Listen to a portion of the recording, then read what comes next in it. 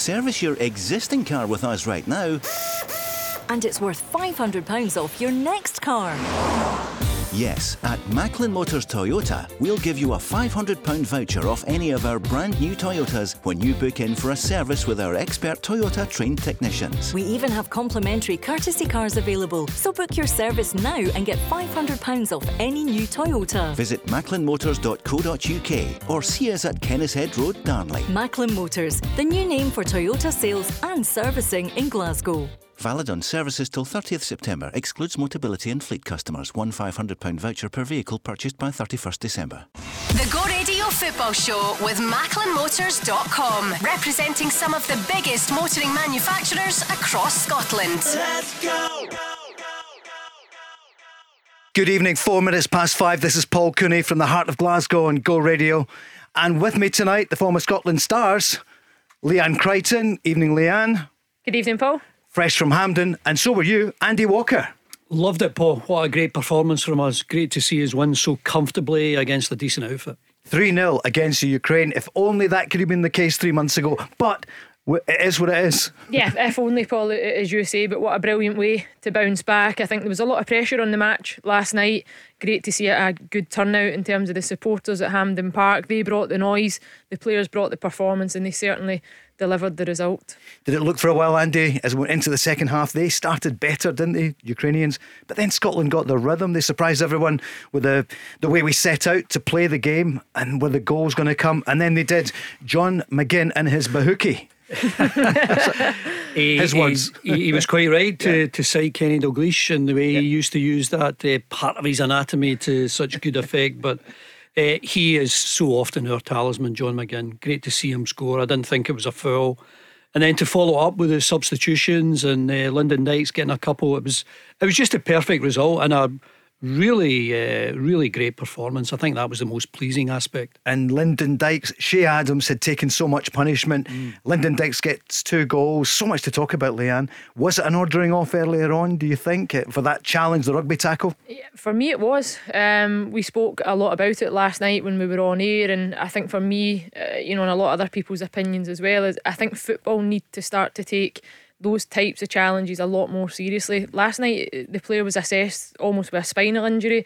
It can be classed as a concussion type knock, and I don't think the assessment period is long enough. I really felt for Shea Adams. I thought it was a real sore one that he took. I was glad to see him get back up on his feet, but I think it's something seriously that football need to look at. For me, it was a red card last night. Scotland fans, what do you think? 0808 17 17 700. And we're on the socials at Go Football Show. Andy, this is the first time you've worked on Go Radio with Leanne. Yes, I've met Leanne at a number of she goes to as many games as I do, I think. Nearly as many as James McFadden. Nearly as many as Faddy and Coisty, yeah. But, on more channels, yeah. Yeah, great to be working with Leanne at the best show in town. Thank you. This one, oh, fantastic. Thanks, Andy. So sad to tell him this is his last gig. I'm joking, you'll be with us. Andy's joined. Leanne, great to see you back in. And she got her first class honours degree. I didn't know that, last week. Congratulations. Yep. Marvellous. Fantastic. We're all chuffed. A guy. Yeah. What a No, guy. people were talking about it in the programme. We got lots of reaction to it as well. What was your mum saying, and your nana as well? They were chuffed. Yeah, my nana will be tuned in tonight. Andy, she's a huge fan of the show as well. Marvellous. Dropped my mum a voice note to make sure that she was across it as well, because she hates when she misses it, when she doesn't realise that I'm on. All the family do. They love it and support it as well. They love the show. That's brilliant. If only you could recruit my family, your Indeed, listeners. I know, would go through exactly. I was just hearing about that. The growing family and all the weddings and all the rest, Andy. 0808 17 17 700. We're looking forward to the next 2 hours. Stevie Clark, he's not joining us live, but we've got the latest from the Scotland manager, because he got such a torrid time during the summer after, we went in with great expectations. We were all hoping to go to the World Cup. It wasn't to be. And then that result against the Republic of Ireland, and of course that game Saturday night. Now, Andy, we're top of the table. It's a huge game against the Irish. Yeah, the last couple of games, I mean, the Irish at home, you really want to make your mark, especially after, getting the supporters back on side last night. I thought before the game there was a bit of trepidation with the supporters. Certainly I was speaking to, they didn't know what type of performance they were going to see from Scotland. And thankfully it was one of the better ones. And we can't go into the game against Ireland in any better shape after that level of performance. The only downside was that injury to Nathan Patterson, and it looks as though he's going to be out for some time, which is a great pity.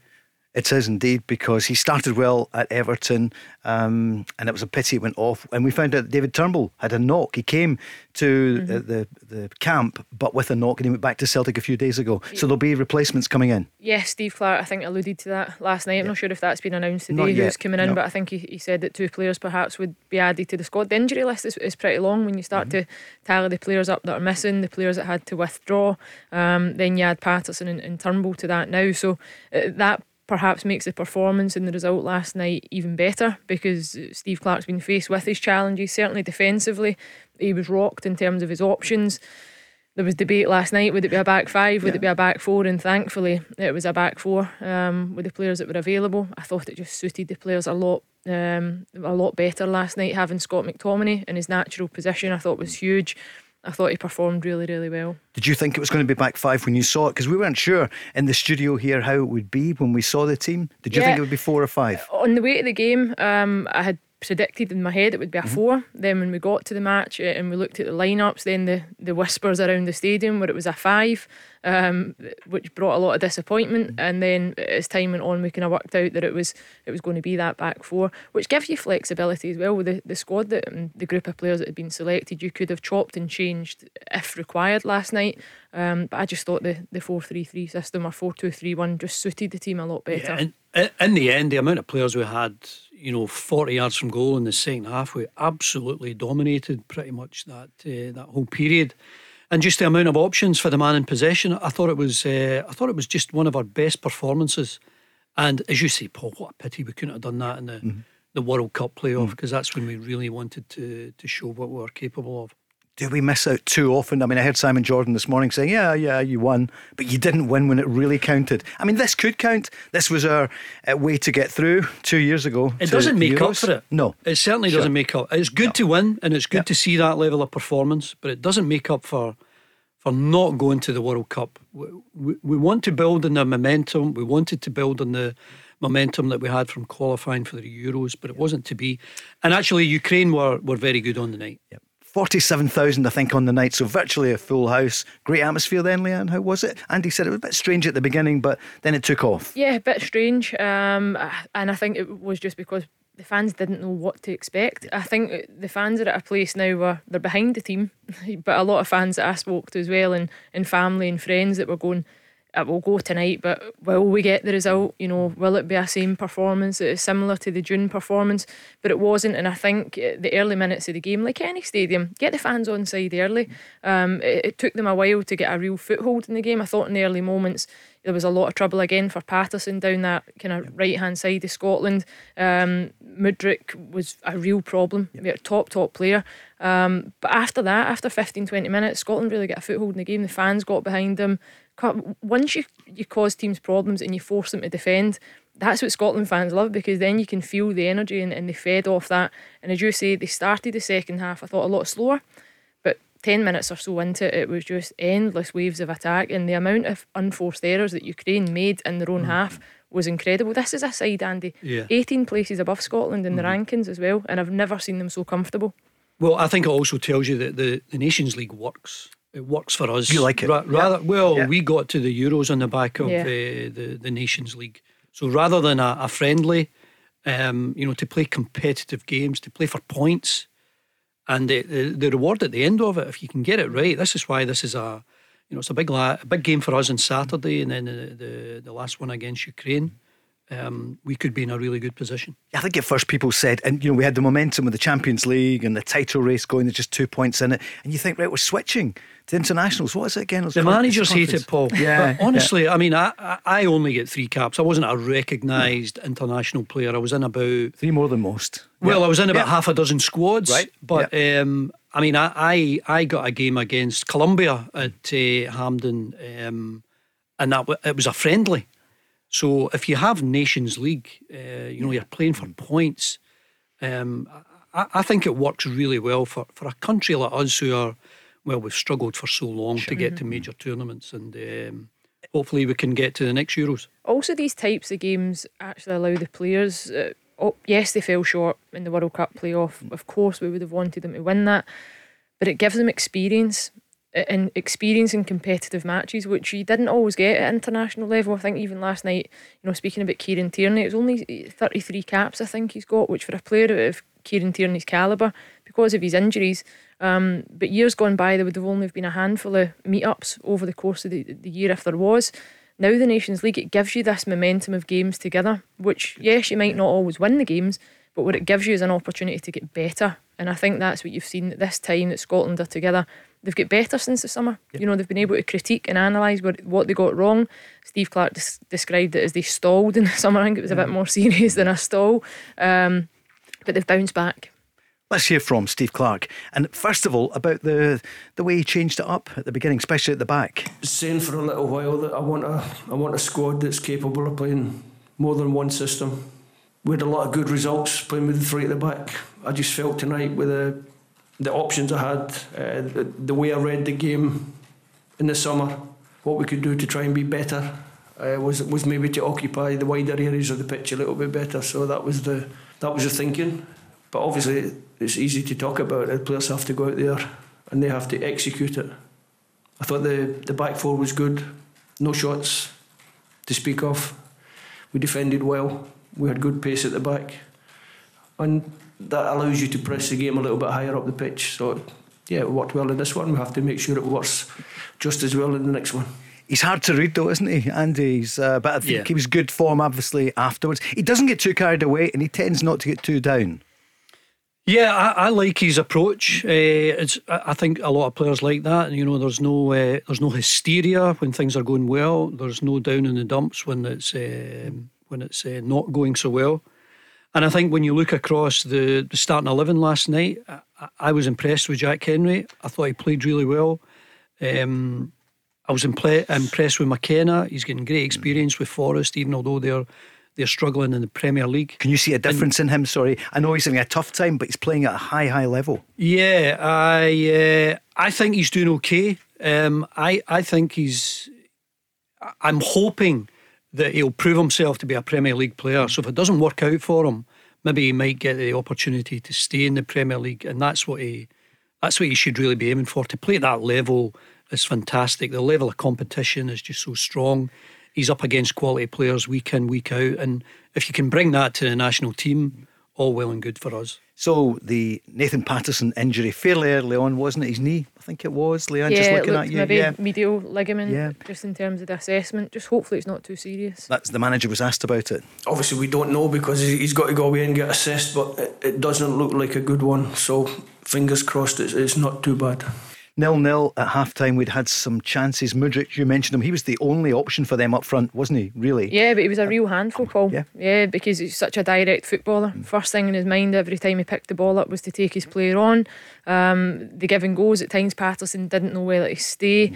A couple of times he went all the way into the middle of the pitch, and that's then where the space was opened up in behind, and that was the same type of problems that Ukraine caused in June, when it was the back five. It was Scott McTominay on the right hand side and Aaron Hickey it was that night, and I thought, is it going to be much the same, because it did look like they could carry that threat endlessly, but Scotland got to grips with it, and the legs and the energy that they showed middle to front last night I think made it a lot easier for the back line. But also Kieran Tierney, and coming back into the squad, what an addition he is, because he makes, like a Scott McKenna, a better player around him. Yeah, I think he does, and the level of performance that he gives, his attitude to the game, he's just someone that you love to see playing, and even some of the things that go against you in a game, he's got a tremendous attitude to bounce back.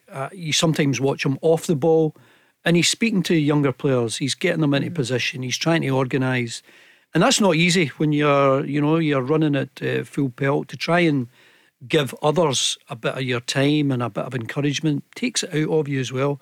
He's got a fabulous attitude. Let's hope he's clear of any serious injury. What a role model he is to young players, boys and girls. Absolutely, and I think he's a really honest player as well, and the bit that I liked about him as well is that when he moved to Arsenal he was quite willing to admit that it wasn't all plain sailing, that he really struggled for a period in time, his injuries certainly haven't helped, and I think if he had been available more often for Scotland as well, some of the performances and results would have been better, because there's no doubt about it, he makes Scotland a better team when he plays. But last night, as Andy says, I watch him off the ball as well. I watch every player to try and, you know, take wee bits and how they play and how they perform, and he's so calm, such a calming influence, but he plays with an urgency as well. A lot of players you see, they're quite irate, they're always on the go, and you can see that they're demanding more, but Kieran Tierney just demands more constantly, and the way that he plays really takes care of the ball. And I think he put McKenna at ease last night as well, knowing that it was alongside him, using the ball, comfortably recycling it at times, showing a lot of patience. It was great to see him back. You're watching them carefully. Is it working for you, Leanne Crichton? You've had a fantastic career. How many caps? I think I know. 72. Yeah. 72 caps for Scotland, and still playing at Motherwell. I say still, and doing a bit of the coaching as well, which I know you're loving. We're going to talk about that during the programme. 0808 17 17 700. If you were at the game last night, give us a call. 0808 17 17 700. Leanne Crichton, Paul Cooney and Andy Walker. A bit more from the manager then. So at half time it was 0-0. What was he feeling at that point as they went into the second half? You have to recognise the fact that both teams are fresh in the first half, and you're going at it. We're putting a good team. Everybody knows Ukraine are a good team, so we just spoke to them at half time about keeping up the momentum in the game, staying quick in the game, trying to force the ball through, pass through midfield more, find the spaces, create the chances, and we certainly did that second half. It took us a long time to get longer maybe than we thought to get the first goal. We missed a few decent chances, but then the first goal goes in. John does what he does well, good finish, and from there you could see the players had a good belief and a good confidence, and it was nice for the two substitutes, Ryan and Lyndon, to come off the bench and make the scoreline better. Yeah, what about the scorers then? What about John McGinn? It's nice for him to score on his 50th cap. John scored a lot of goals. I don't think it is his 50th, 49 I think. Yeah, right. 50 on Saturday, and hopefully he gets another goal on his 50th. There we are, shock news, the team news. He is playing on Saturday, the stand-in captain. Yep, 14 goals in 49 games, John McGinn. Phenomenal. And I was interesting, I heard him afterwards being interviewed, and he said, it's been a tough time for me. And he's obviously referring to life. He's captain at Aston Villa, but we talked about it last night. He's getting a bit of stick in some of the media in England. I don't know if it's the Tyrone Mings lobby. He's a great player as well, but John's had it tougher this season. I think all Scottish players do. You think? I think so. I think they're always. You look at Scott McTominay at Man United. I think Darren Fletcher for a number of years as well was always isolated at moments, even in really good teams. Our good friend James McFadden. Although that, to be fair, that's a criticism we give him. Still give him that's that. Interesting. So do you think, and is it because of the way they play, or is it because they're Scottish, and if it's someone from abroad we go crazy? Or I've no idea, but I think that he probably does get it harder than most, you know, and also that they probably don't appreciate down there actually how good he is and how much better he makes other players around him. Even playing alongside Grealish in the season that he did, he made Grealish a better player. You know, and a lot of people, because it's that England connection, that they look at that and see him as a standout man. But what John McGinn has got is a lot of resilience. He's bounced back really well. A lot of criticism from Scotland fans as well. The amount of chances that he's had, even goal scoring opportunities, maybe hasn't taken as many as he could have. Steve Clarke actually mentioned them in the Ukraine match back in June, and almost singled him out for the opportunity that he missed in that game, which I thought was really tough, because nobody performed well that night, and I thought to name somebody like a John McGinn I thought was tough, but he bounced back last night performance wise, goals. Yeah, the other aspect about the management from Stevie Clarke that I admire is he had an issue, he had a problem with Ryan Fraser, you know, that he pulled out maybe in dubious circumstances, and they were exactly, but he's got ability and he didn't hold any grudge, and he's brought him into the squad, and he gave him game time last night. Could have turned to others, but he came on, and Ryan Fraser showed that you know, he's capable of still performing, setting up a couple of goals for Lyndon Dykes. So in terms of management and how you manage that individual, I thought it was really good. He can take a corner kick, can't he? Sure can. Right, quick break. After the break, more on Scotland, a bit more on the Big Two as well, and in the Scottish Premiership. Some of the headlines from today: one of the managers is in trouble with the SFA over comments at the weekend. I mean, I think he was right about what he was talking about. It's Jim Goodwin. That's coming next. The Go Radio Football Show with MacklinMotors.com, representing some of the biggest motoring manufacturers across Scotland. Let's go! This is the Go Radio Football Show. Thanks for making the switch. 2.1 million downloads on the app. Marvellous. People listening to it live or playing it back. Andy, your reaction? Marvellous. Marvellous, excellent. Leanne? Outstanding. You've made the difference, you too. So we're on till 7 tonight. Thanks for making that. So we do appreciate each and every one of you. Some of the other headlines today. Well, Harry Kewell has been praising the Parkhead atmosphere as the Celtic coach reflects on his experience since joining the club. I know that's not a headline just when I read it there, but Harry Kewell in there alongside Ange Postecoglou. Postecoglou, of course, back home in Australia, but he will be back. And last night we were talking about that. Sounds as though he's not going to Leicester. If indeed there's a job at Leicester and Brighton, that job has gone. He's going nowhere. I think there's a project for him here. This one I just saw. Leon King has added to the injury concerns in the Rangers defensive department. He was ruled out of the under-21s game after picking up a knock. That's the bad news. Good news is Scotland won 3-1 this afternoon in Northern Ireland, and they play again at Paisley, the Smizer Stadium, on Sunday. Leon King, Rangers don't. What I mean, they've got Ben Davies, John Souttar, Hilander. There's almost endless list of injuries at the back. Yeah, it's really unfortunate. You would just, for Rangers' sake, they'll be hoping that it's a minor knock, and perhaps just taking a bit of extra caution around it. You know, that they know that they can't risk it. If there's been able to maybe be a conversation had there to say, listen, pull them out. David Turnbull, similar in terms of the full A squad, but you know, it never rains but it pours. I think in any team you just sometimes get a run of luck like that, whether it's one position or a kind of group of players at the one time, and Rangers seem to be the team that are being hit with that just now. Andy, what does it tell us about Rangers though that Leon King is preferred to Ben Davies? I know Ben Davies was injured, but he's been on the bench now 2 or 3 games. I was at Ibrox on Saturday. I thought he played well. I think it could be a really interesting time for Leon King, because if he performs to a good standard, why would he not stay in the team? I think when you see the Rangers bench at Ibrox on Saturday, as you say, Hilander's still not fit yet. He wasn't quoted, but Yilmaz was on the bench, Davis was on the bench, and yet Leon King and Charlie McCann played from the start. Now, if Giovanni Van Bronckhorst is telling the Rangers fans that it's the best squad he's had, and others at Rangers are saying it's the best squad that they've had for some time, then that's good news for Leon King and maybe Charlie McCann, because Giovanni Van Bronckhorst is constantly saying, I see the players in training every day. So he's putting these guys in before players that have cost a lot of money.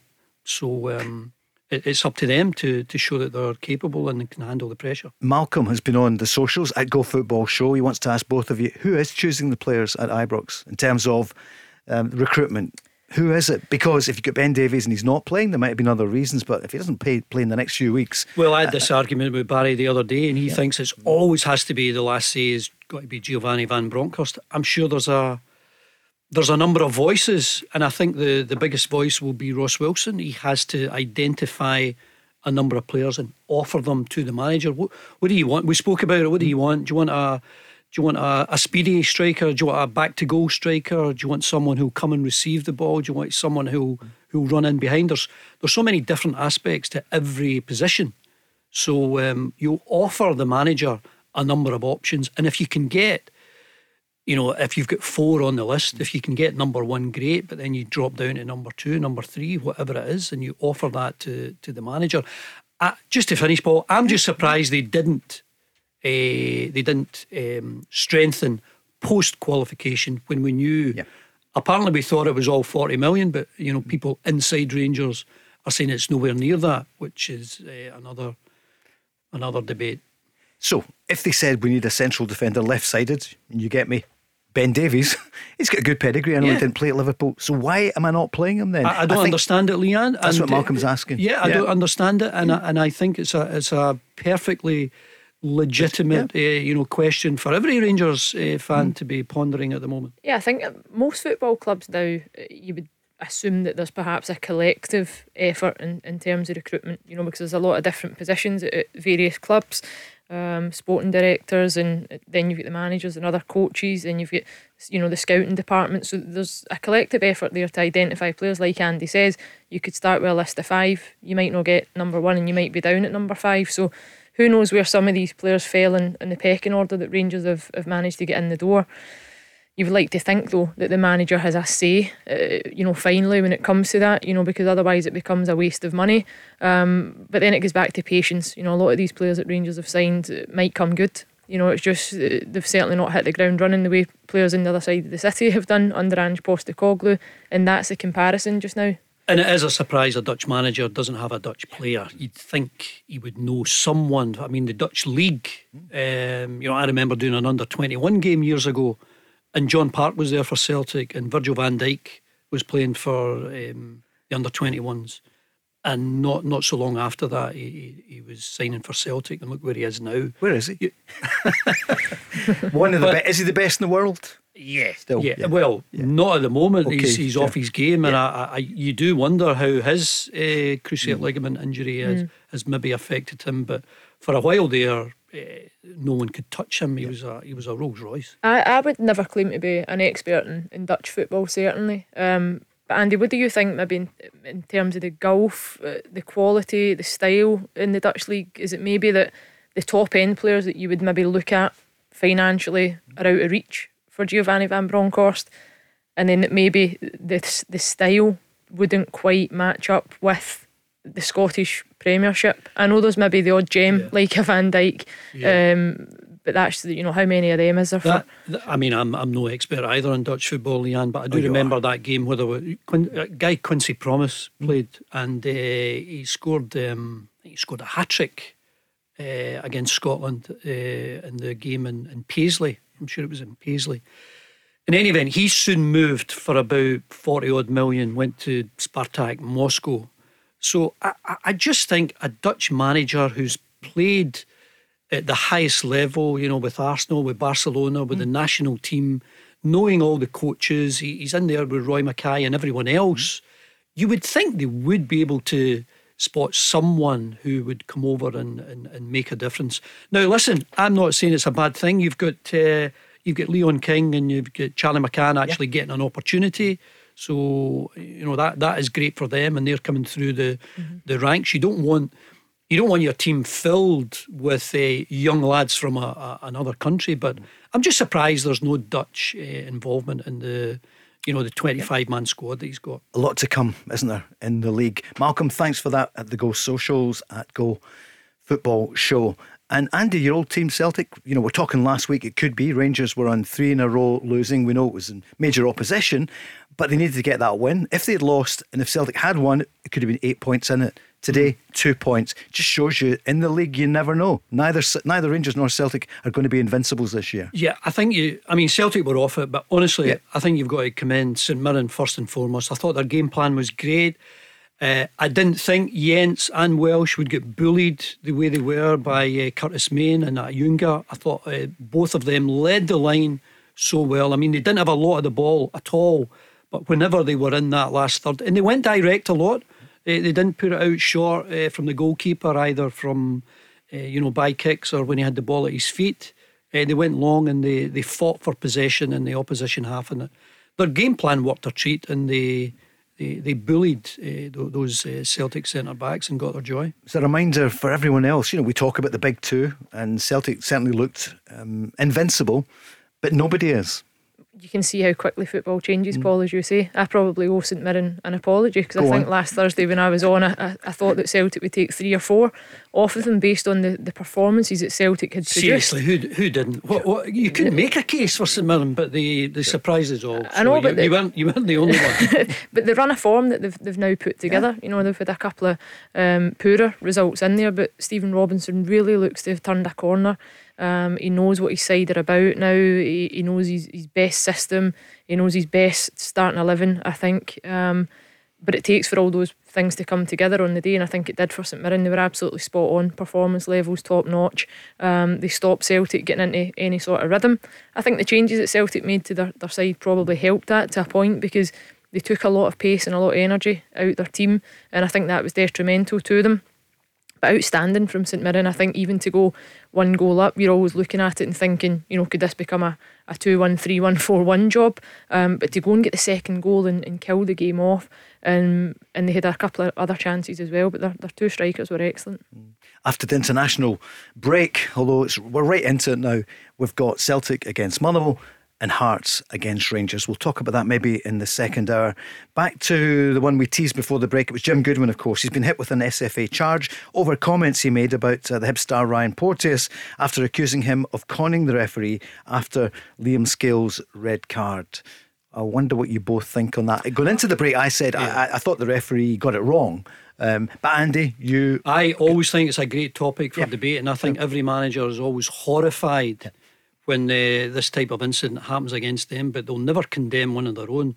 And I don't see any team, the length and breadth of the country, who doesn't have a player in their squad capable of winning a dubious foul. Have you ever won a dubious foul? Many times. I feel I've asked you this many times. I would do anything for my teammates within reason. And there was plenty of times I could have stayed on my feet and I chose to go down. Sometimes I got the foul or the penalty, and sometimes I didn't.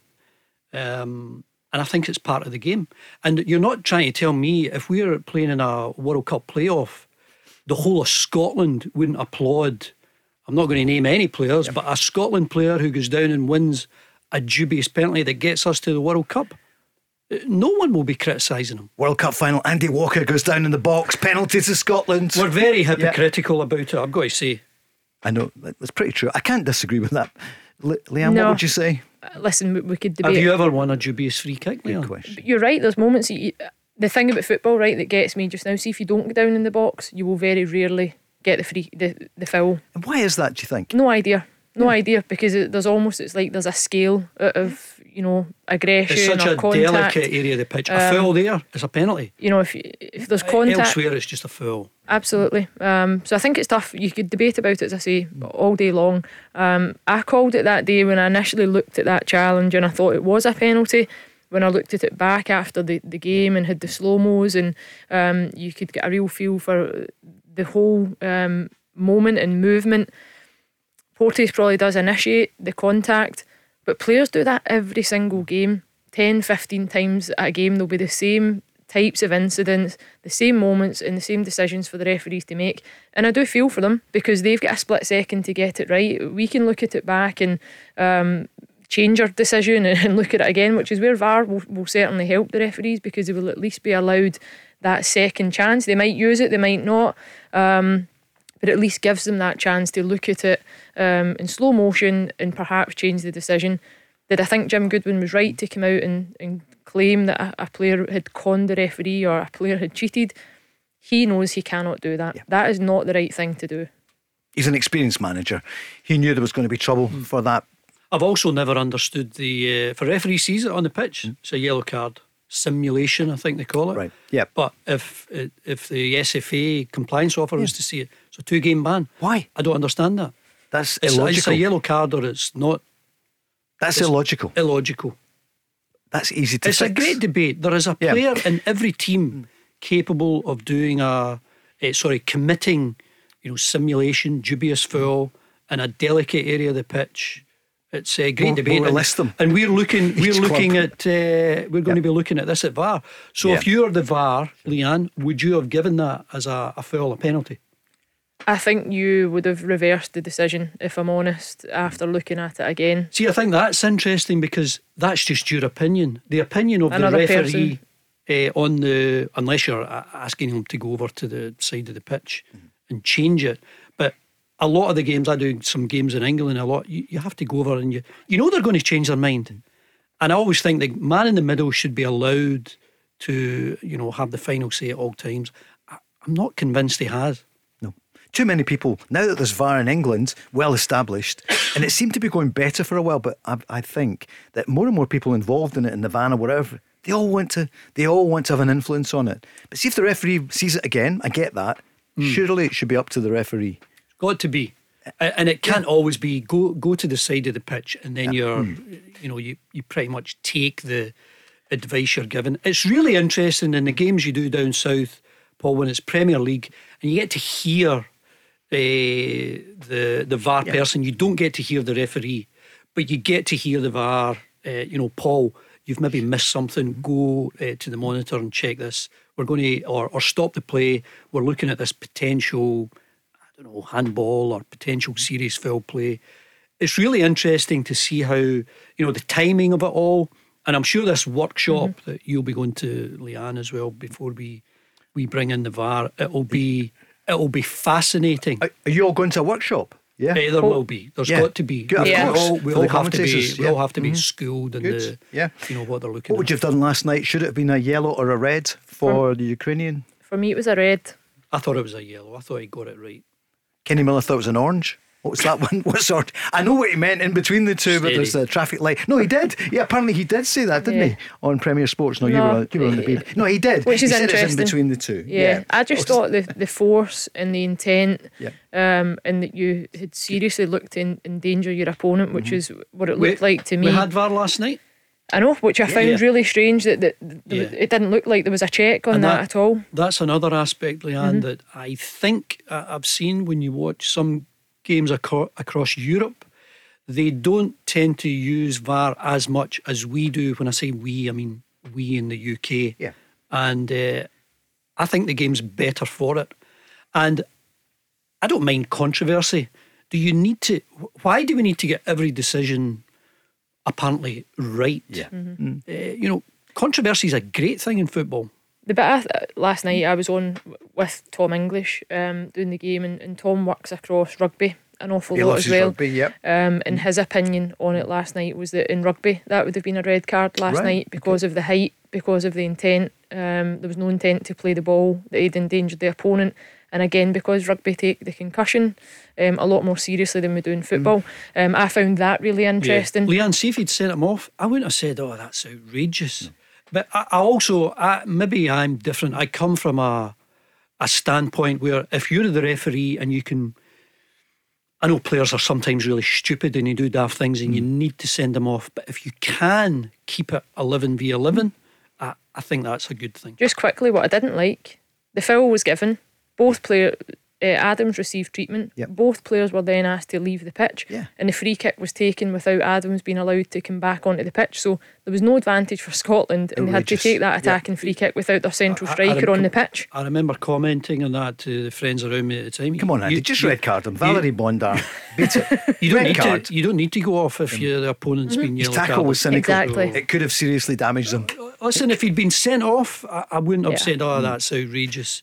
But I'm glad it was. No, I'm not glad about anything. You just go with the referee on the field of play. Okay, yellow card to you, but not a red. Stay after the break. The Go Radio Football Show with MacklinMotors.com, representing some of the biggest motoring manufacturers across Scotland. Let's go!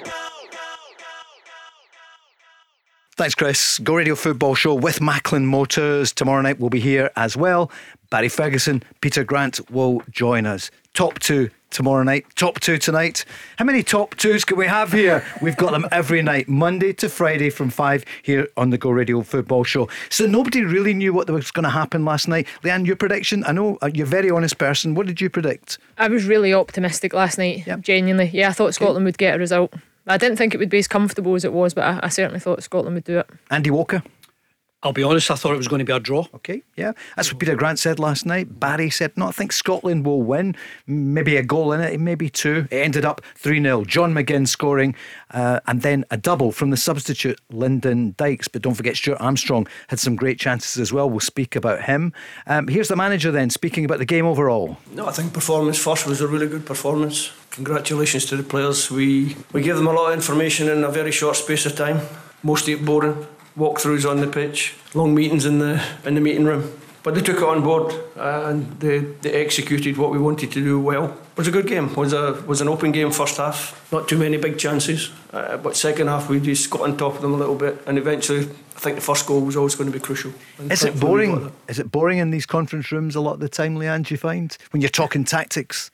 It can be for players. Yeah, I think at times there's a fine balance between getting enough information and not overloading the players. But I think they had to do it off the back of the summer. They had a lot to learn about themselves. They had a lot to look at. And thankfully, whether it was boring or enjoyable or frustrating for the players, it seems to have worked. I don't know about you, Leanne, but I've spoken to international players who they would just switch off. Really? They knew they were playing. Yeah. And they would just go into a zone. They know how they were going to play. They would react to players around them. I mean, you've got the basics of how you're going to play, and maybe if there's something a bit different, then you would tune in. But anything longer than 10 minutes, and you're struggling with some players, honestly. I was going to say, because media nowadays, can you get them off their phones during it? For example, I suppose they do. Phones are banned in those types of meetings and situations. I think you need to cater for every type of player now. I think that's the issue. You get players. That's a good point, because there are some players who love detail. Can't get enough of it. So, to the point that it baffles me at times, because I was never a player that needed too much information, nor did I want too much information, because I think you can then overthink it. Whereas there is players that literally are, I would sit in meetings at times internationally, and I would have felt that we had covered a lot. And players would be saying, but we've not looked at this, and I don't know how many shots that she has from outside the box, and I don't know how many crosses they've put in from wide areas, and I'm thinking, why would you want to know that? But everybody's different. Everybody wants something else that perhaps isn't there. So there's almost like a format now in a scouting report, and the way you look at games and you analyse the opponent. Let's go to Doncaster now. One of the stories around today, I don't know if you've seen it or heard it. I heard it on Go Radio News. Doncaster City making an unusual Scottish Cup bid. This English side using an ancient treaty to fuel the dream of playing up here, potentially against Celtic or Rangers. And on the line now from Doncaster City is Josh. Josh, good evening. Welcome to Go Radio. Good evening. How are we all? Yeah, good, thanks. How's Doncaster? It's just started raining. Right. Well, you're Scottish already. Yeah. We might be more Scottish already than we thought. Right. Do you like haggis? Let's just check first of all your credentials. Oh, I love it. 3 times a day. 3 times a day. Iron brew. Comes out my taps. Comes out the taps. And what's the third one? You choose. What's the third? Tunnock's caramel wafer. Josh, have we? There we are. Tunnock's caramel wafer. I saw Sir Boyd this afternoon, actually, at the funeral of the late Willie Patterson, OBE, a great man, and Boyd Tunnock was there. So, okay, you're on, Josh. If we've the Go Radio dossier going to the SFA, we're supporting you. Come on, what's this all about? What chance have you got? And what's the route? What's the justification? So, a couple of days ago, we replied to the SFA surrounding the facts, really. So Doncaster was ceded to King David of Scotland in 1136 by King Stephen of England. Yeah. And it was the first Treaty of Durham, and now the records show that it was never officially actually ever given back. So that is our pronged attack to the SFA, that we could still be part of Scotland. Right. Andy's one of the brighter who join us. That's not you, no. Leanne. I don't mean, I'm just looking, and one of the older ones, not as old as me. I'm Andy. Impressed with your historical knowledge, Josh, but this is not a goer, is it? You've got no chance, have you? Have you had any feedback at all from the SFA? Now, we have people on the inside of the FA that we have friends of the club. And the conversation we have is that they like it, but obviously where it goes from there, we don't know. But why not? Are you hanging your hat on the Welsh teams that play in England, maybe the English team that plays in Scotland? Is that the route you're going down for justification? Well, there is obviously Berwick Rangers and Tweedmouth Rangers, who are geographically in England, who play in Scotland. And there's also the Welsh teams that you've said, Cardiff, Swansea, Newport, who play in the English football system, who are actually Welsh. So why not? Josh, would it only be for qualification for the Scottish Cup, or would it be looking to try and enter into other leagues? Well, for now, we've only the letter that we sent to the SFA was just for the cup starting next season. I always think it's an interesting one, Paul, because for so long we've listened to Celtic Rangers, for example, talking about going to an Atlantic League, some sort of European league, joining the English League. The English had a vote on it, I think, around the year 2000, and it was 20-0. Mm-hmm. No one's interested in. It's turkeys and Christmas, isn't it? They're not going to vote for it. Exactly. And if we take it a step further and talk about cross-border, it won't be that long before the Dutch clubs want to play in Germany and the Portuguese clubs will want to play in Spain, and you've then got UEFA losing control. And actually, you're dealing here with the SFA, you're dealing with the English FA.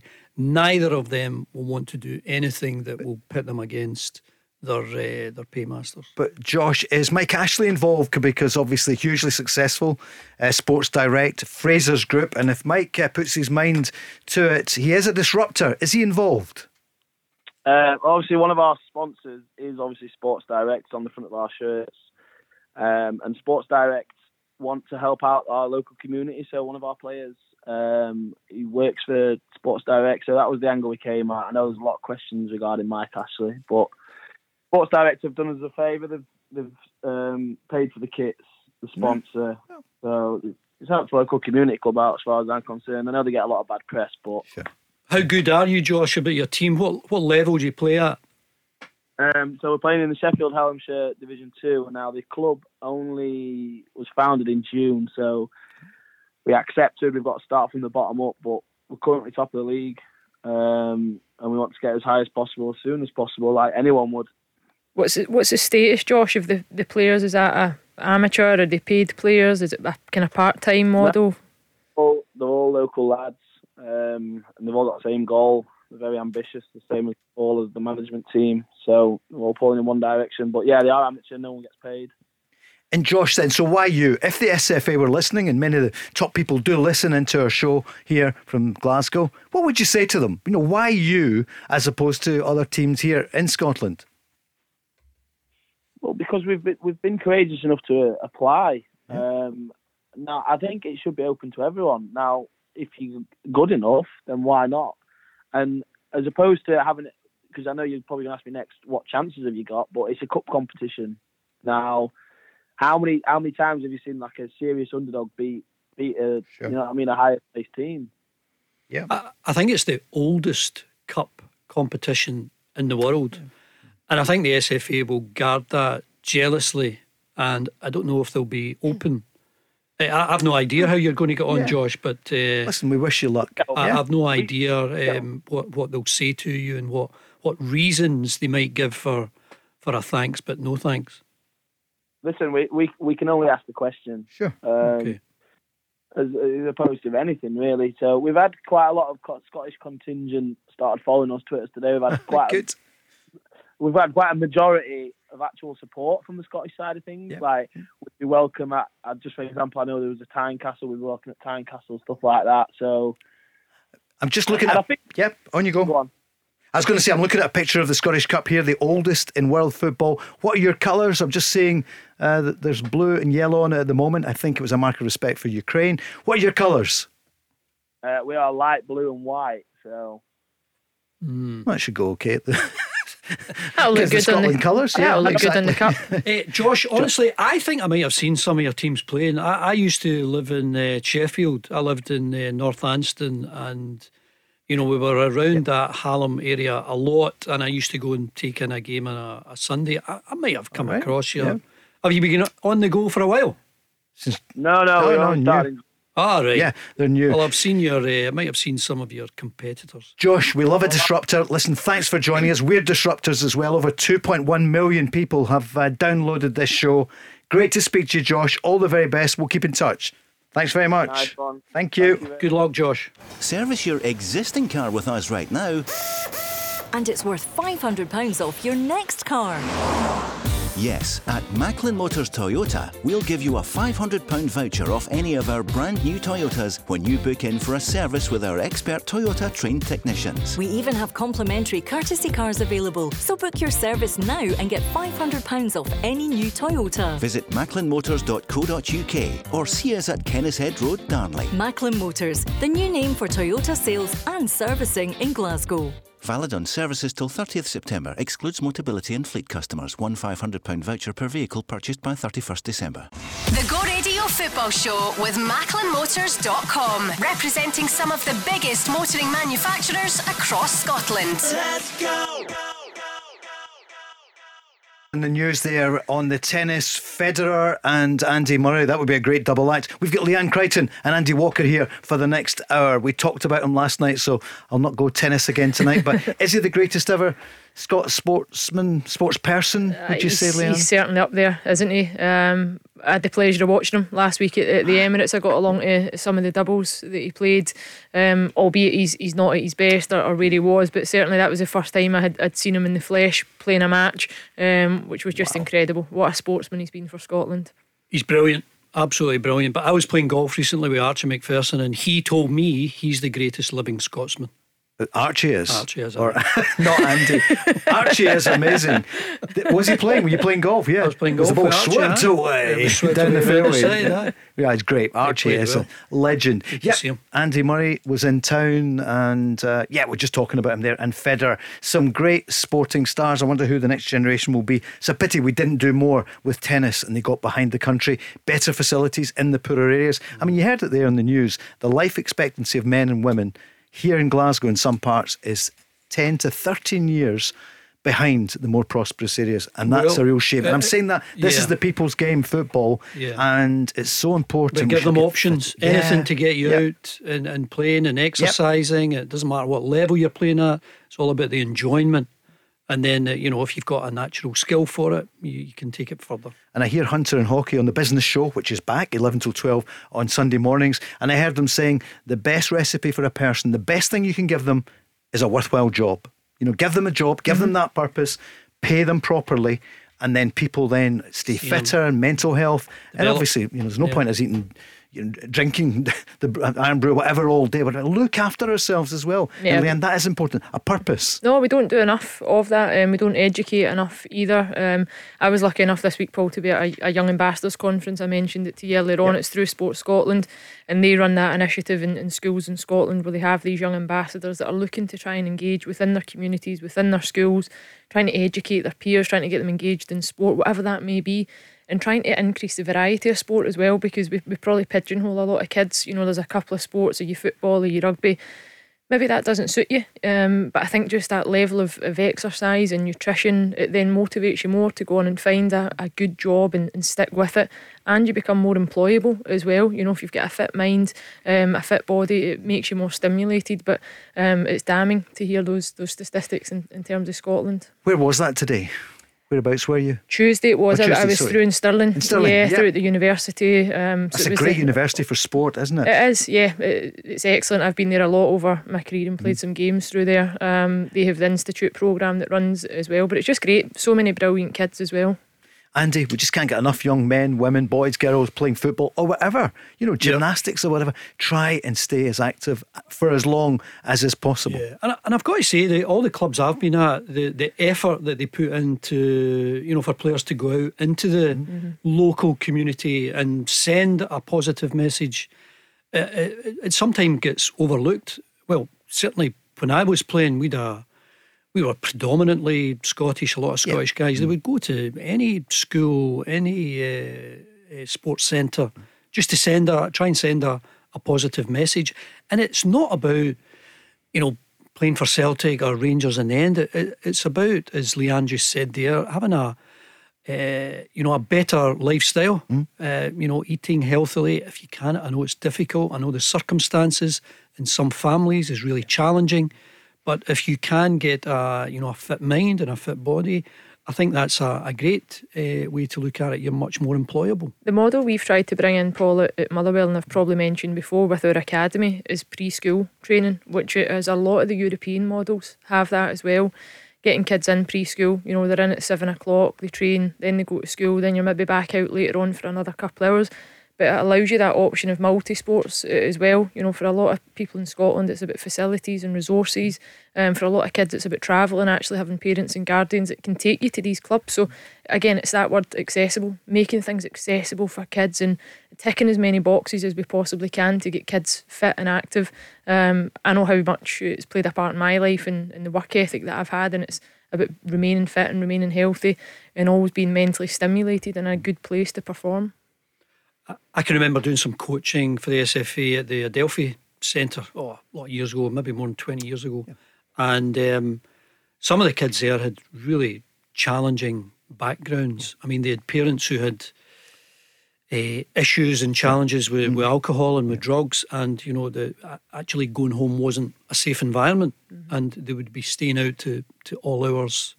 and that's very difficult to manage. I'm sure you've come across Absolutely. Children like that, boys and girls who, my goodness, they're struggling for role models. So anything like that where you can go out and send a positive message, it's amazing.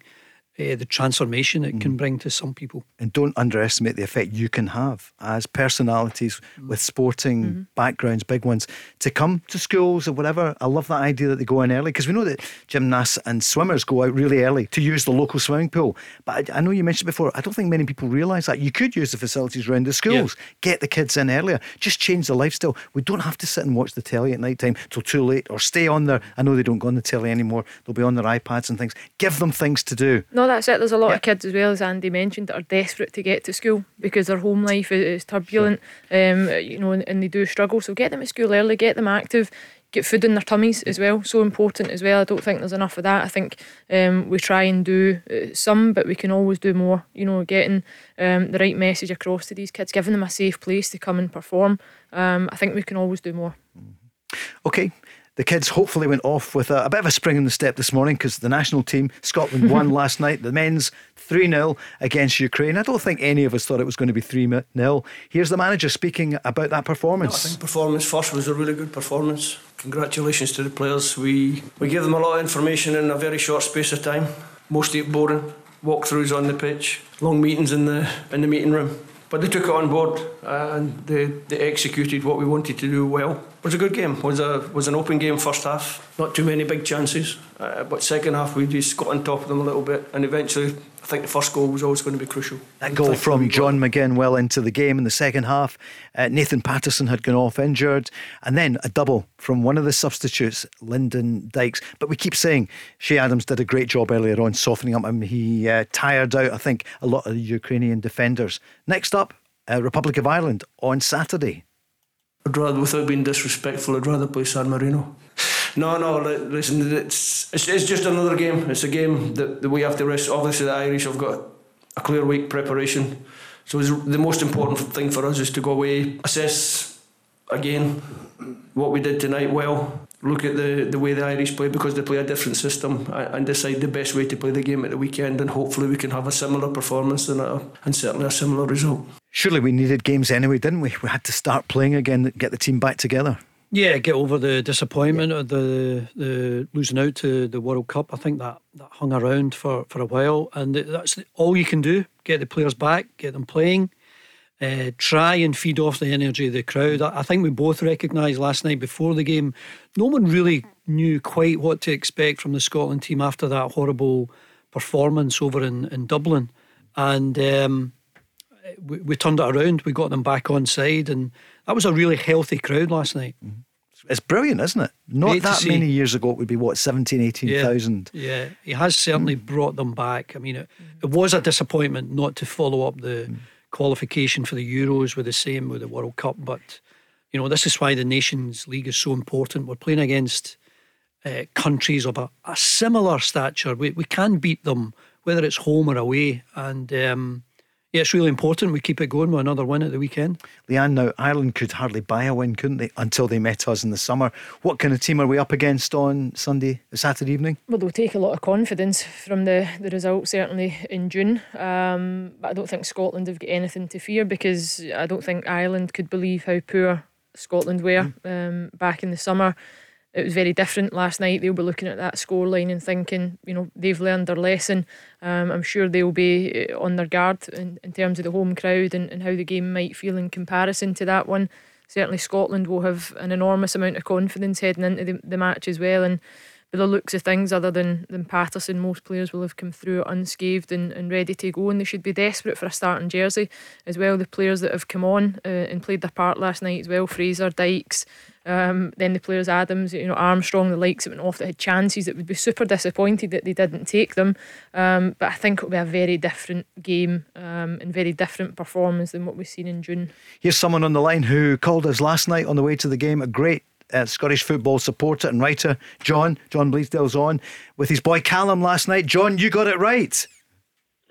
Yeah, I got it right in terms of the fact Scotland won, but I think Callum was close in terms of the score. He predicted 2-0 and it ended up 3, so he was the master. He was indeed. What did you make of it last night then? So the atmosphere, first of all, was a wee bit tentative, as Leanne and Andy, who were both there, were saying? I think that's fair to say. Certainly first half, it felt a wee bit flat. I think the June performance is obviously attributed to that. But I was surprised to see the formation change, to the 4-2-3-1. It turned out to be a pleasant one. It suited the players, especially McTominay. That was his best performance in a Scotland jersey in my eyes. He showed some of the form that he's shown for Man U in that position. First half it was. We were slightly the better team without creating too much, but not being troubled at the same time. But second half, that performance was as good a Scotland performance as I've ever seen, to be honest. They were absolutely tremendous. And, you wondered if the goal was coming, and then when it did, there was just no looking back for us. And it was a dominant display and a well-deserved win. Andy? Yeah, I think there was just so many positive aspects. I don't think you can look at any Scotland player who didn't not only give their all, but didn't contribute to the way the game was going. And when eventually we got on top, there were times when Mudryk, his burst of pace was getting him to the byline, but we defended well. And then when we got on top of the game, and especially in the second half, the amount of pressure that we put on them, the goal was coming, and the fact that we got one late on and then we added another couple, I think it was a 3-0 game. It looked that way. And so often when you go to Scotland, you wonder if we'll scrape a 1-0 victory. It was a goal that was coming, and we deserved to get a couple of late goals as well. It actually could have been 5 or 6, and you couldn't have argued with it. The chances that Scotland had, I think in space of 10 minutes they maybe had about 7 really good chances in the second half, which you don't often see. But I just loved the momentum that gathered after the first goal, because it can go one of two ways, where you maybe get nervous and you look to try and see the game out. But I just thought the energy on the pitch, by that point the energy in the stadium was carrying the momentum. The substitutions that Steve Clarke made kept Scotland on the front foot, and you could see that they were desperate for a second goal, and literally just before they scored the second, I think my words were that a second goal was coming, because you could just feel it in the chances that you create. It takes a lot of character as well, because they miss some good chances, and at times that can knock the confidence, and perhaps you feel like it's going to be one of those nights. But it was a different looking Scotland side last night. They had a real belief about what they were trying to do, and as Steve Clarke said, they executed the game plan spot on. You've got, you go up against Ireland, you're up against Obafemi, you're up against Troy Parrott, guys that scored against us in June. They'll fancy their chances against us. Will they? Even after last night? After them beating us, they'll want to travel to Glasgow and think, let's do this again. But I think it's also an Irish team in transition, and trying to find the best blend. And I just hope we can. It's a British type game, it's a UK type atmosphere, and I think they'll be going right at it. And let's hope we can get some sort of revenge. John, same kind of team tomorrow night for Saturday night, do you think? What would you do if you were choosing the lineup? Obviously no Nathan Patterson, David Turnbull not in the squad, we discovered an ankle knock. What would you be doing? I would only make the one change, and that would obviously be Hickey for Patterson. Yes, Lyndon Dykes has staked a great claim by coming on and scoring 2 goals, 2 terrific headers, but sometimes I wonder if he's better off as an impact player. Have Adams be the one that runs the defence down and tire them out, and then that'll create space for Dykes later on. What we certainly need to do in this game on Saturday, forget what happened in Dublin. Dublin was an awful performance, but player for player, we are pretty much a better side than this Ireland side, with all due respect. That didn't show in the June game, I know, but there was reasons behind why we were poor that day. We've got momentum now. Let's go out on Saturday, all guns blazing, and get this game put to bed early, because we're capable of beating Ireland by a couple of goals. Couple of goals? No, I would agree. I don't know if I would probably disagree, John. I would maybe go with Dykes. I think just the fact that he gives you that aerial threat from set pieces, I think is so important at any level. I think that could be huge on Saturday again. That was where the 2 goals came from last night, and at really important points in the game. And I think Ireland are defensively and aerially strong. They carry a threat as well. So I think Dykes is another player that gives you that, both offensively and defensively. Other than that, no complaints. I don't think any player could argue whether they start on Saturday or they don't. The impact players that come off the bench, the players that played ever so well that started, I think, as I say, there's a real feel-good factor about the group, and absolutely they should have that, and they've got to carry that into Saturday, and they must start the game well. They must start the game in the front foot. Andy, here's what Stevie Clark said a little bit more about Ireland. We go away, we rest, we recover, we get ready for a tough game against the Republic of Ireland at the weekend. Obviously we went out there in the summer and we didn't do ourselves justice, and we want to do ourselves justice on Saturday. Fire in the belly a bit more because they embarrassed us. Is that too strong? No, I think they did embarrass us. That's fair enough. And use that word. I think players don't like to hear that type of adjective used against them.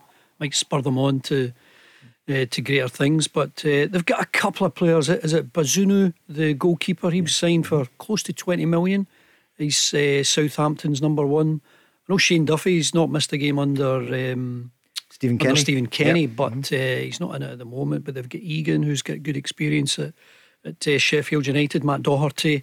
But most of the guys are from the Championship, and I think that's when you look now at our starting 11 for Scotland, we've got Scottish players with Champions League experience. We've got players that are playing at the highest level in England in the Premier League. And John, I heard John McGinn saying that. He said we've got top players here, almost as if we don't quite realise. I think it's everyone. Maybe we're just a little bit too reserved at times. John, what do you think?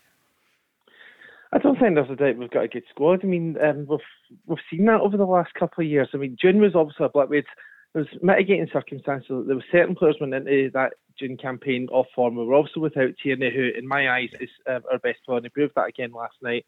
And we do have some good players, and we just need to show a wee bit more belief. But I was glad that Clark was flexible enough to change the formation to a 4-2-3-1, which I think works for certain games. We don't always have to go with the 3, and the 3 doesn't work if Tierney's not in it.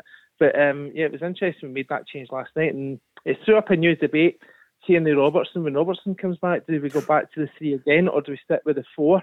I personally would stick with the 4, and Andy Robertson's got to fight for his place. That's my thoughts. Wow. Leanne Crichton?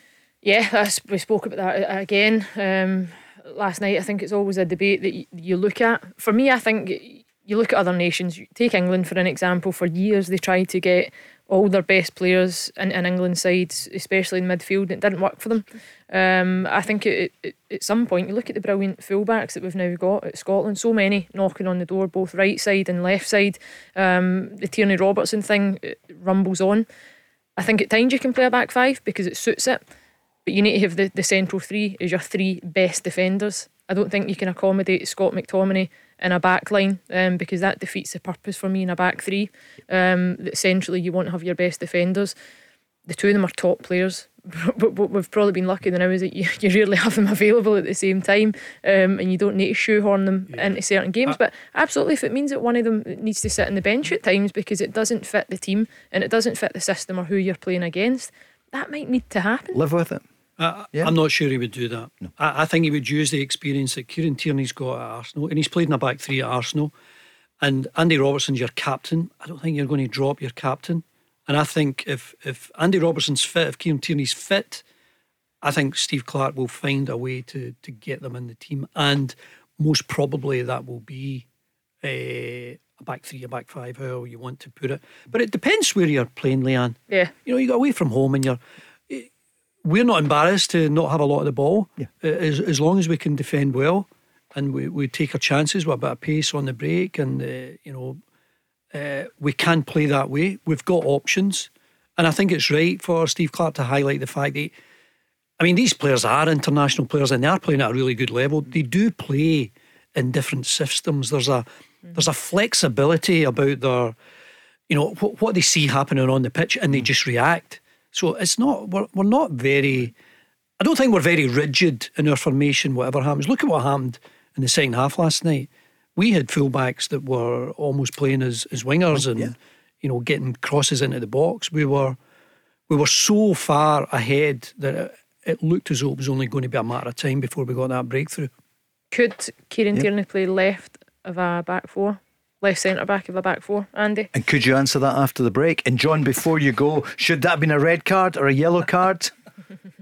What do you think? Well, I saw that incident again today because it happened at the other end for me. Yeah. But I think there's no doubt it's a red card. As someone pointed out on Twitter, that's not even a last man debate. That's just blatant assault. But this is a good month for the national team, both men's and women's. Because in 2 weeks today, you've got the women's World Cup playoff against Austria. A lot of things to look forward to this month, and let's keep the momentum going. We're going to have to take a break. We're going to come back on that. John, thanks for calling. We really appreciate it. And well done, young Callum. Did he get up okay for school? I nearly said work. Did he get up okay for... Maybe it is work. Send him out to work. You're a bit of a slave driver. Was he okay this morning? Yeah, he was good. He was up for work and entertained his wee baby brother, so he was great. Fantastic. Thanks, John. The Go Radio Football Show with MacklinMotors.com, representing some of the biggest motoring manufacturers across Scotland. Let's go! Some breaking news, a couple of fixtures changing. Let's go to Sky Sports headquarters. Andy's just checking here. No, a couple of the games are changing in the coming weeks. Yeah, a couple of Rangers games away from home. St Johnstone Rangers, which is on Sky at midday on Sunday, November the 6th, and then the following week on the Saturday, November 12th, it's St Mirren Rangers, and that's a 12:30 kick-off. And of course, we all know how well St Mirren played against Celtic last weekend. Danger. Be a couple of good games to look forward to. We were talking last night about some of the difficult away grounds, Pittodrie or Livingston or whatever, and we said the new Love Street, the Smiza Stadium as well. So that's the 6th for the St Johnstone game. Rangers will be playing there, and then the 12th, Saturday the 12th, the 12th as well. Thank you, Andy. That's life now, isn't it? The games change. And then just a few days later, it's the World Cup, isn't it? Those are the last games, certainly around about the 12th, 13th. Yeah, before then, it's going to be really strange, isn't it? You wonder what effect it's going to have on the league, all the leagues. No, it'll be interesting because there'll be teams coming up to that point that will be either in a good run of form or a poor run of form, and it might play out one way or the other. Some of them might be looking for it. Injuries and whatnot can pile up at that stage of the season, and it'll be interesting to see how they can back out the other side of it. Will it kill the momentum? It's a strange thing. It certainly hasn't happened before. Hopefully it doesn't happen again, but only time will tell. We mentioned there before, we were talking about, there was a question you were putting to Andy just before the break about Kieran Tierney. Yeah, could he Do you want to run it again to him? Could he play left centre back in a back four? I'm sure he could. Or would you play him there? I would play a 3. I think Robertson going forward is good, but then again, it depends on your opposition. I think you've always got to be aware of what your opponents can offer. Where are their strengths? And I'm a bit like Steve Clarke in so much as I've got a guy who's won the Champions League, played in another couple of Champions League finals. He's captain of Liverpool. Would I leave him out to play Kieran Tierney? Absolutely not. And I would try and find a place for Kieran Tierney as well. What about the women's with the World Cup coming up? Qualification 6th of October, I think, is our next game. Yeah, yep, they play Austria that John mentioned there. What do we think? We've been disappointing, haven't we? Having the women's, you've done so well. You get many of the caps then, and we've just gone off the boil in the last couple of years. Yeah, well, we missed out in the Euros campaign and qualification for that, which was a tough one to have to sit through that, which again is what the guys are going to need to do for this World Cup. You still need to sit and watch it happen and accept the fact that you're not there and you're not part of it, which can add fuel to the fire in terms of this qualification in the Nations League. Makes that so important. But the women come up against Austria on the 6th. If they win that, they'll then go into the final playoff against Republic of Ireland, which will be a really tough game as well. But two huge games and certainly ones that the players will embrace. They're in a better run of form now. They've looked a much more complete side. Pedro Martinez Losa, he's got his message across. He's got his players playing the way that he wants them to play. You like the way he's developing the team? Yes, rebuilding. Yeah, they're looking more like their old selves. Some of their top players now starting to perform. Caroline Weir was one that I worried about for a period in time. I just didn't think he was getting the best out of her. But she looks more like her old self, and she's got the move to Real Madrid in the summer as well, which I'm sure is helping her as well. A bit of sunshine over there. And have you spoken to her about it? I've not actually. I'm hoping to catch up. We'll maybe have her on the podcast in the next couple of months as well. Give her a call in the next few minutes, Andy. 001 whatever it is get to her on. Madrid. But no, the players are looking good, and you've just got to embrace it. Austria are a side that we've beat previously. We've had some tough games against them. The playoff route is never easy though, Paul. And Andy, you'll know as well, the guys, it gets tougher because you end up with some of the better teams that drop into the playoffs as well. And Republic of Ireland, if you get through the Austria game, are a side really on the up just now. They've improved a hell of a lot over the last couple of years. So but I've got every belief that the players can do it. Andy, it would be brilliant, wouldn't it? Because we were in the wilderness for years for the men's game. We were then, Euro 2020 and 21, we were there. And it was the women a few years before under Shelley Kerr had done so well. And it would be great to get both the men and the women competing in these tournaments. You want to see the growth of that sport. You want to give young girls who are at school the opportunity as much as young lads aspire to be footballers. I mean, no one's ever spoken about a young girl at school. What do you want to be? You want to be a footballer? I mean, that's not going to happen. Well, you've got the opportunity now, because I'm sure you're frustrated, Leanne, at the speed of progress is maybe not as quick as you want it to be, but there's undoubtedly been progress. And I know you're maybe frustrated about investment and all the rest of it, but I think that will come in time. And it's great to have these role models that are serving Scotland so well. No, we're getting there. We are getting there. I think, like anything in Scotland, we undersell ourselves a lot. We undersell our game an awful lot, and probably the women's game is certainly underselling itself to a degree as well. More interest now, more media coverage, better sponsors, now in line with the SPFL, which I think will be good for the game and the growth of the game. England winning the Euros in the summer, as Scotland fans we might not love that, but I think for British football it will be astronomical in terms of the change, and it's creating more jobs for players as well. If you leave school and you go and take up a university degree that takes you 4 or 5 years and there's no jobs at the end of it, why would you ever embark in that study? Football's the exact same. Why would you apply yourself at academy at first team level to never have a job at the end? I did it, my generation done it, but they shouldn't need to continue to do it. So more money in the game, more investment, more growth, more coverage, more visualisation, but the game's in a good place. Who is the ambassador, apart from you? And there are some, you mentioned Caroline Weir, Rachel Corsie. Is there somebody in the business side here for Scottish football, for the women's game at the SFA, who said, I'm really going to be a disruptor? Seems to be my word tonight. Somebody who's going to come in and shake it up and people go, wow. Fiona McIntyre is taking up a new position with the SPFL. Not exactly sure what her actual official title will be, but Fiona's been excellent. She's worked in head of women's and girls football. She's had other jobs previous to that with SWF, and she's a real driving force just now, and you need somebody like that. You need somebody that's got good relationship skills as well, Andy, because you know how important communication is, to be in there, to be able to knock on doors, to be able to ask difficult questions, but to also advocate, for the people that perhaps don't have voices. And Fiona's certainly doing that from what I can see. And the more we can get on board with it, the better. And the other thing is, you and I have spoken about it a lot, Paul, over the years, just facilities. And, if you can invest in facilities. I mean, if I had my time again as a footballer, I would just practice more. Would you? Yeah. I would practice more. How much did you practice then before? I did practice a lot when I was just an amateur, and, when you were playing for the school team, you maybe I played for another couple of teams of a weekend, so I was Saturday morning, Saturday afternoon and Sunday, but it was all organised. And of course you need these great volunteers that give up their time and they dedicate themselves to running a team and looking after a group of young boys, hopefully a group of young girls, as Leanne's talking about there. But the best thing you can do is practice, and we need better facilities, not just for young boys, for all of us, just to be better players. Tell you who's a great voice for women's football down south, Siobhan Littlejohn. Yeah. Siobhan's great. When we hear her on, we know it's another channel, but I've got Gary Marshall on in the morning here, and I hear her on at times with Simon Jordan and Jim White. Coming up against them, you've got to be on the ball, and she really is, and she's so passionate. I know her sister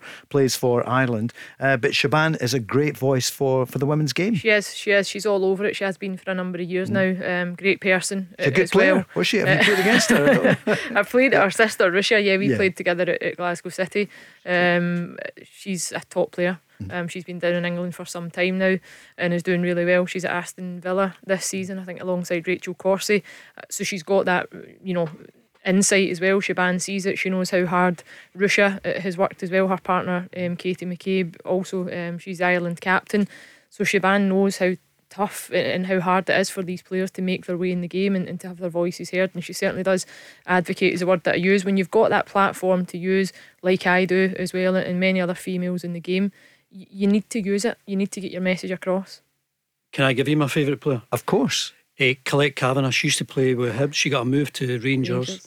And Colette is a beautiful person. She helped out a family that I know really well. She was a special friend to a young girl who was having some difficulty, and Colette went way out of her way to be a really good friend. And I know she was on the bench the other night at the Rangers Benfica game, but hoping it's going to work out well for her there. I know they just lost out 3-2. So Colette Kavanagh, you know her? Yeah, I know her well. I actually bumped into her a couple of weeks back.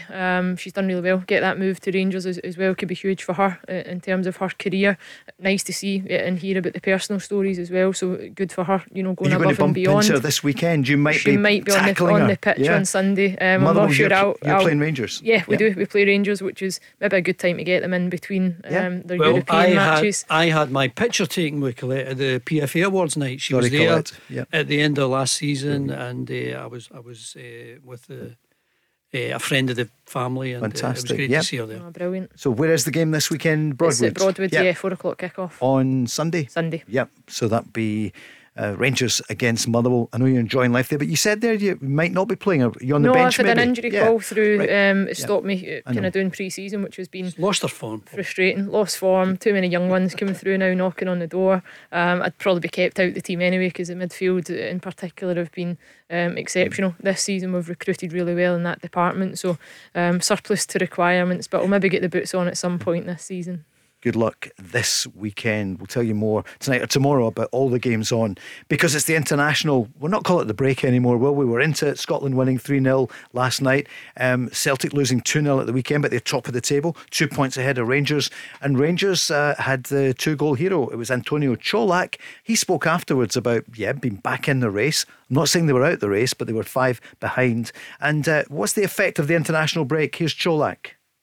We had a lot of games for now with the qualifications, now Champions League, the league. Of course, we have to keep every game on the highest level to compete on the best level we can. And now we have time to refresh, to relax a little bit, to clear our mind a little bit after, to be with full energy to come back. And then, as I said, to work on the details to make our game better, because we want to be always on the top, and this is our motivation and our will for the upcoming future.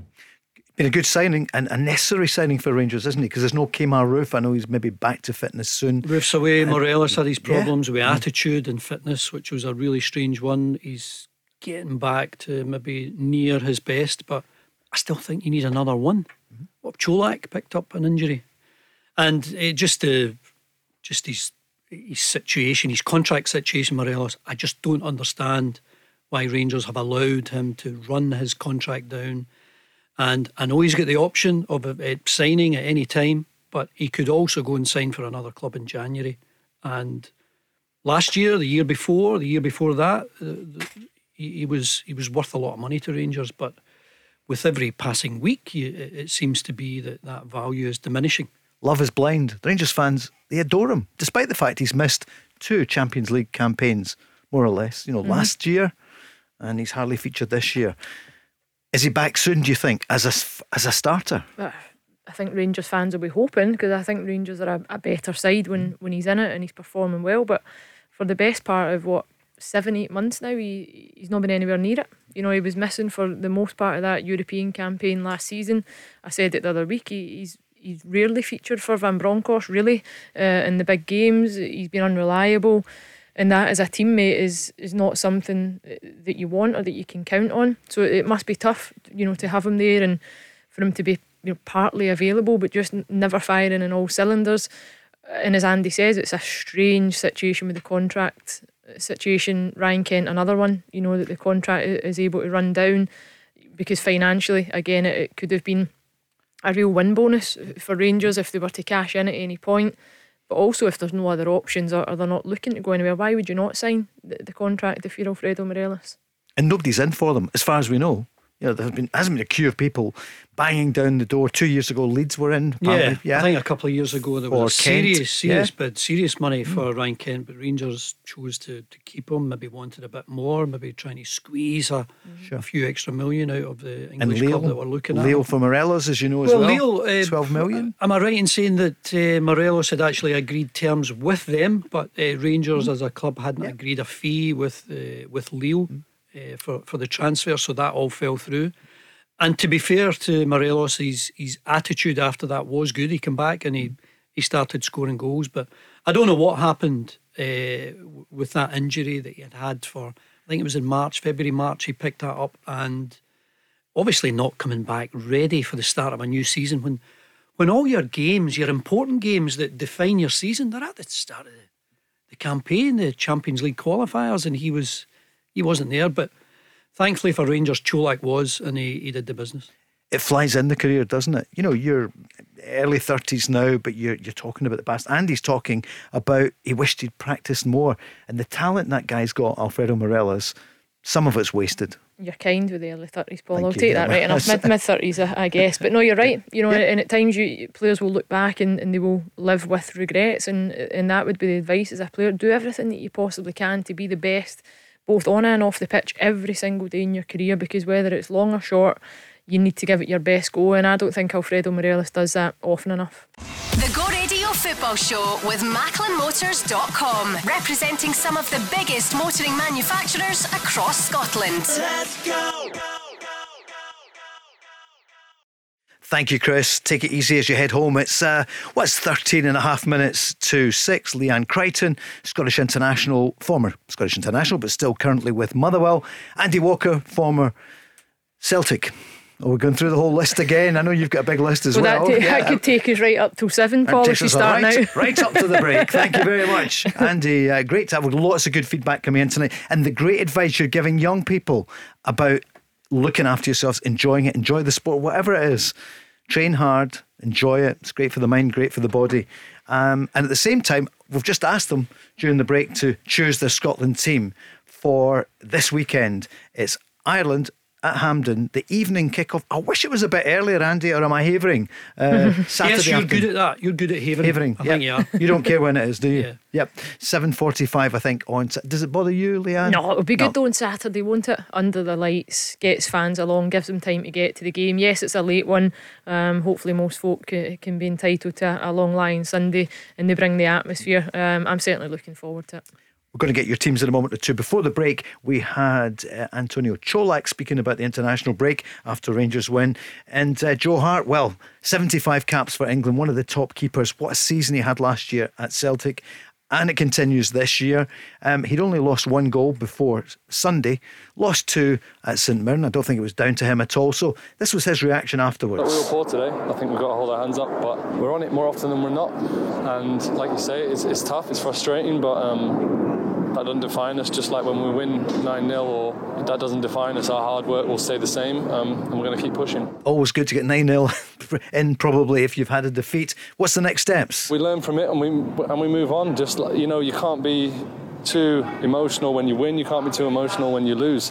It wasn't through us not representing properly. We put ourselves out there. We just, we got frustrated by a team that took their chances today and played a strong game. We're going to look forward and we're going to look to win the next games that are coming. Andy, nobody else in the league, apart from Rangers, could win the title. I think we'd all agree. But St Mirren showed you can beat these teams. Yeah, games are difficult and you have to admire the way St Mirren went about their business. And, I thought they were one of the teams that might have been struggling around the relegation area. I saw Motherwell at the start of the season, thought the same about them. St Johnstone. I certainly didn't see Dundee United struggling at this stage of the season. There's still so long to go, of course, but St Mirren will get an enormous boost, not just from the way the 3 points, but the way they won them. They've been desperate to push their way into the top 6 as well, St Mirren, for a couple of seasons now. It's been spoken about. But no, they'll take a hell of a lot of confidence from that. Not only the result, but the performance as well. The fact that they can adapt to playing against that level of opponent. I seen Celtic as being invincible a couple of weeks ago. I genuinely thought it would only be Rangers that could possibly beat them, and take points from them. But that's football, and credit to St Mirren. I don't think they'll not lose many. No. And you would think Rangers won't lose many either. So these Celtic Rangers games are pretty crucial. Andy, what do you think about the rotation at Celtic? The players that come in, likes of Moy, Turnbull. Do you think you'll see them as often now, or do you think Ange Postecoglou has maybe thought can't really rotate as much as I thought I could? Earlier this season I thought Hatate or Turnbull, whoever plays, I don't think you've got a great goal scoring threat from Turnbull. I've seen that so often since he's moved from Motherwell. Hatate has been magnificent. Maybe sometimes just has ran his course after 60-70 minutes. But the Aaron Moy, I like him, but he didn't do himself justice coming in from the start. He has been much more effective coming off the bench, and we've always highlighted just how strong the Celtic bench is. I still think there's a place in a regular team for Giakoumakis. I think he's got a terrific attitude. It remains to be seen what Abdelgard will do. Haksabanovic, what is he going to do? He didn't do much at the weekend, but I still think he's got something to offer. And I think that is a difference, Paul. The strength and depth that Celtic have, despite making those changes and it didn't work, I still think their squad is much stronger than Rangers. And getting the game time may be the issue, because Turnbull, you were right, Turnbull, Hatate, there was nothing much between them. Moy, a lot's been said about him. Ralston, but if you're not playing, it must be difficult. I know. And then Welsh hadn't played for a while. I guess it's getting game time. Will they get the game time? Well, this is the thing, and they would like to think as players that they will get opportunities, especially when you go from that midweek European match then into the weekend fixtures, 3 games in a week. You want to keep your squad as fresh as you possibly can, but there has to be an element of trust. And I just wonder if that St Mirren result will have taken a slight edge off of that trust, which looked like it was there. But I think it's about the balance in the team, Andy, and I think there's maybe, as you say, a couple of positions that you could change and get away with. There's certain combinations. I still think he'll make maybe a good number of changes for the Motherwell game in the Cup at Fir Park that is coming up soon. He made a number of changes when they were away at Ross County in the previous round. 9 he made. I think that does highlight the depth of the squad, and maybe at that point there was an element of trust that was given back. Because they won, was it? Because they won 3-1, 3-1, 4-1 and finished, I think. 4-1. And I think he'll do that again at Motherwell, and we'll see how it goes. Quick fire questions. Who's the new manager of Dundee United? Who's it going to be? Well, Liam Fox is the man. It's his job, isn't it? Just now, he hasn't performed poorly. Certainly has given a good account of himself. The players look to be more on board with what he's asking them to do than certainly they were under Jack Ross. So he looks like the man for the job. Yeah, I wonder whether they've backed themselves into a corner with the money that they've had to pay for certain managers, coaching Jack staff. Ross, they're all gone now. Yeah, sure. That's costly. And there's a guy who's right on your doorstep. And you've got a question for Leanne, because you asked her in the office about the championship. Who's going to win? Championship, yes, because my old team, Ayr United, are doing so well. And I'm so pleased to see them, as you say, Leanne, flying high. And I know you cover a lot of games in that division. I just wondered who you thought might be favourites. I think it's brilliant that they're giving the account of themselves that they are, because Ayr United, when I first started covering the championship, were a playoff team under Ian McCall. Were always a real solid side. Then they kind of fell by the wayside. They were down bottom half of the table last season, and they've certainly bounced back this season. Look like a right good team, and they carry a goal threat, which every team needs. But I still look at Dundee. I think they're maybe down 4th or 5th possibly just now in the table. They've got the strongest squad still in my opinion. So when it comes to maybe even another transfer window, Christmas time, you maybe pick up another couple of loan players, whatnot, bring in another 1 or 2. I still think it's their title to lose. For Dundee. Dundee. Partick Thistle. Thistle, another one, going strong. They fell again by the wayside last season towards the tail end, which really cost them. Was it down to the pitch? A lot of questions over that as well. But no, they're motoring really well. Watched them at Firhill against Inverness Cally Thistle last month, and they were outstanding that night. Really good. Again, carry a goal threat. Teams that carry a goal threat are the ones that will be up there in the playoffs. Can I throw one in? Queen's Park?